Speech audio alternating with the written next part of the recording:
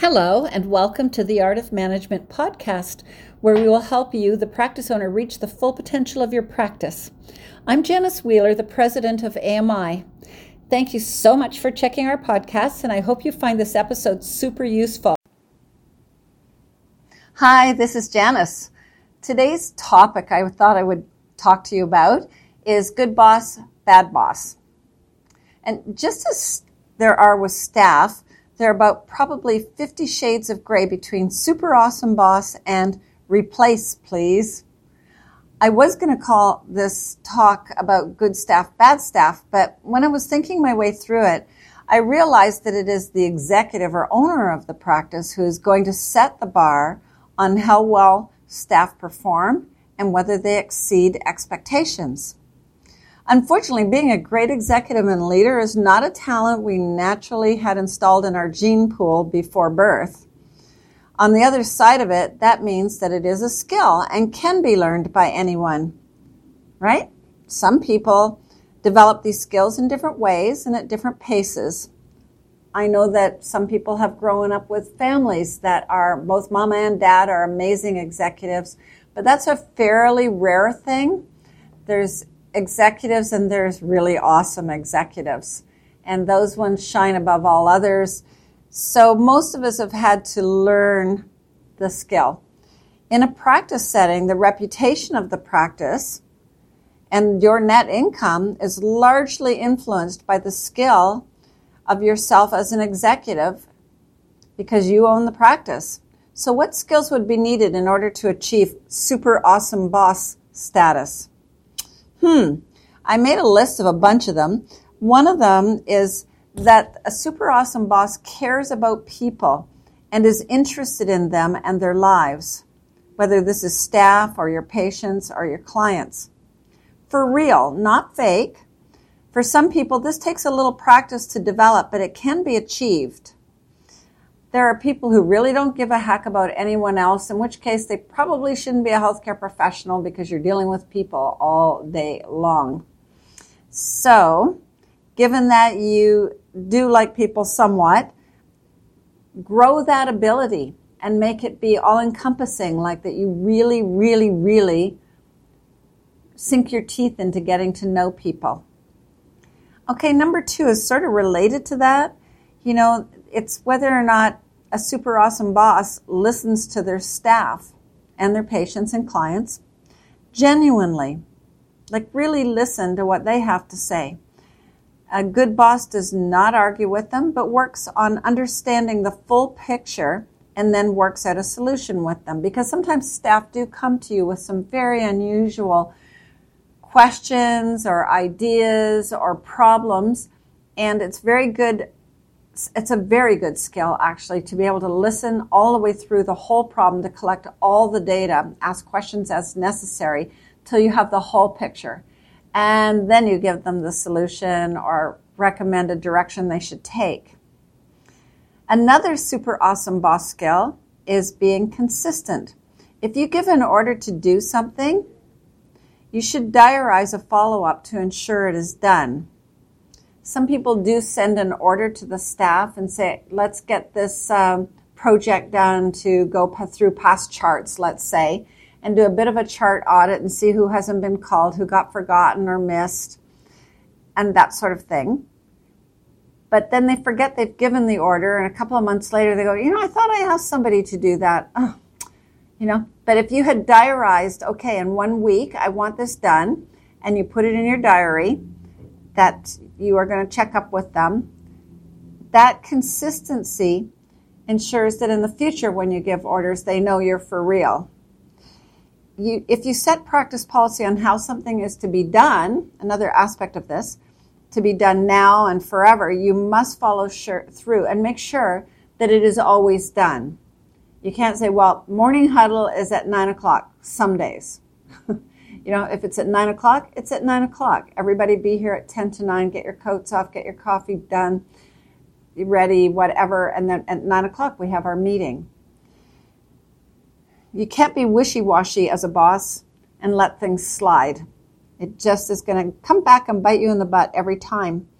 Number 4 idea I had was that, these are things that I've observed in really awesome bosses, is that you must be a good trainer and also good at correcting mistakes without taking the person's head off who made the mistake. There are right ways to do all of this. But being patient and being willing to explain how you want things done and to guide them into seeing why that would be the right way is so much better than just yelling at them and say, don't ever do that again. I mean, you know how well that's going to go over? Not. The next one is team leadership is very important, super awesome boss skill. And setting good achievable goals and targets are also very important in moving the practice up to new levels of great service and production. Staff need clear guidance on where you want your practice to go because it is your practice and it's your vision for it that they're trying to help you with because that's why they've been hired, not to boss you, but to follow through and achieve what you as a boss are aiming for. Another super awesome boss skill is being able to give orders in a firm and positive way. Staff need this. Sometimes you can say things like, do you think you could get the mailing done by the end of this week? And you walk away thinking they're going to do it. Well, they're not a lot of the time. I won't say everybody would fail to comply to that, but a lot of staff, they get busy doing other things and they just didn't think it sounded that important because it wasn't given, I want it done by this date and by this time. Okay, so another one is a good boss must be able to organize for efficiency and production. And this often takes some thought and planning and scrutinizing and discussing with your staff to see how and where systems can be more streamlined. Most doctors actually shrink away from doing this and just sort of let things run along without analysis and adjustment. And you know what happens? Your income suffers as a result. So always looking for better ways to improve the efficiency or do something in the practice that will give more and better service in a more timely manner is a very good thing to do from time to time.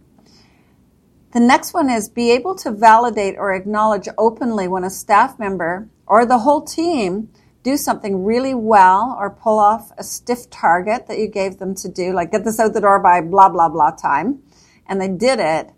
It's very important. Praise is a very valuable commodity that is often quite lacking in a practice. And there is a rule about this also, and that is praise in public, criticize in private. So when somebody's done something really well or the team did something really awesome, let them know as a whole in front of everybody. If they've done some error or made a mistake, don't take it up in front of other people. Take it up privately because they're much more open to being corrected if it's not done in front of other people. And another point is for any staff who are listening, and if the boss does something and you are witness to it, give the boss praise because we like it too as bosses to have a staff member go, wow, that was amazing that you did that, or wow, I never thought of doing it that way. And you say, well, thank you very much. Graciously accept a little praise yourself once in a while. The next point is, as a super awesome boss skill, be worthy of respect because you are living up to your role as an executive and doing what is expected of you. You must set a good example and be a good role model for your team. A small example of this is if you're always late for work, it could open the door to staff to follow suit, right? And further, this point means getting everyone to fulfill their duties to the max. Being nice and accepting excuses why things aren't done or not done well does not earn you as a boss any respect. The last point is a good boss rewards production.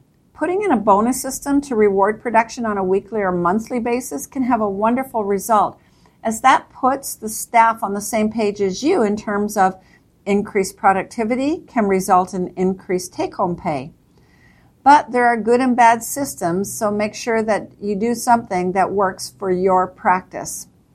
So in summation, I would say that I could go on and on and on telling you a lot of other essential aspects of being the super awesome boss. But I think if you think you are already perfect, then you have a self-analysis problem, because all of us have room for improvement. There is no such thing as a perfect boss. And it is something that we all need to work on, fine-tuning forever and ever. You must consistently work toward the ideal executive. Learn, and then put it into practice. So have fun with this. I hope I gave you some helpful tips. Please do friend my podcast and share it with your friends as well. Like it and share it. All right? And stay tuned for more. Bye now.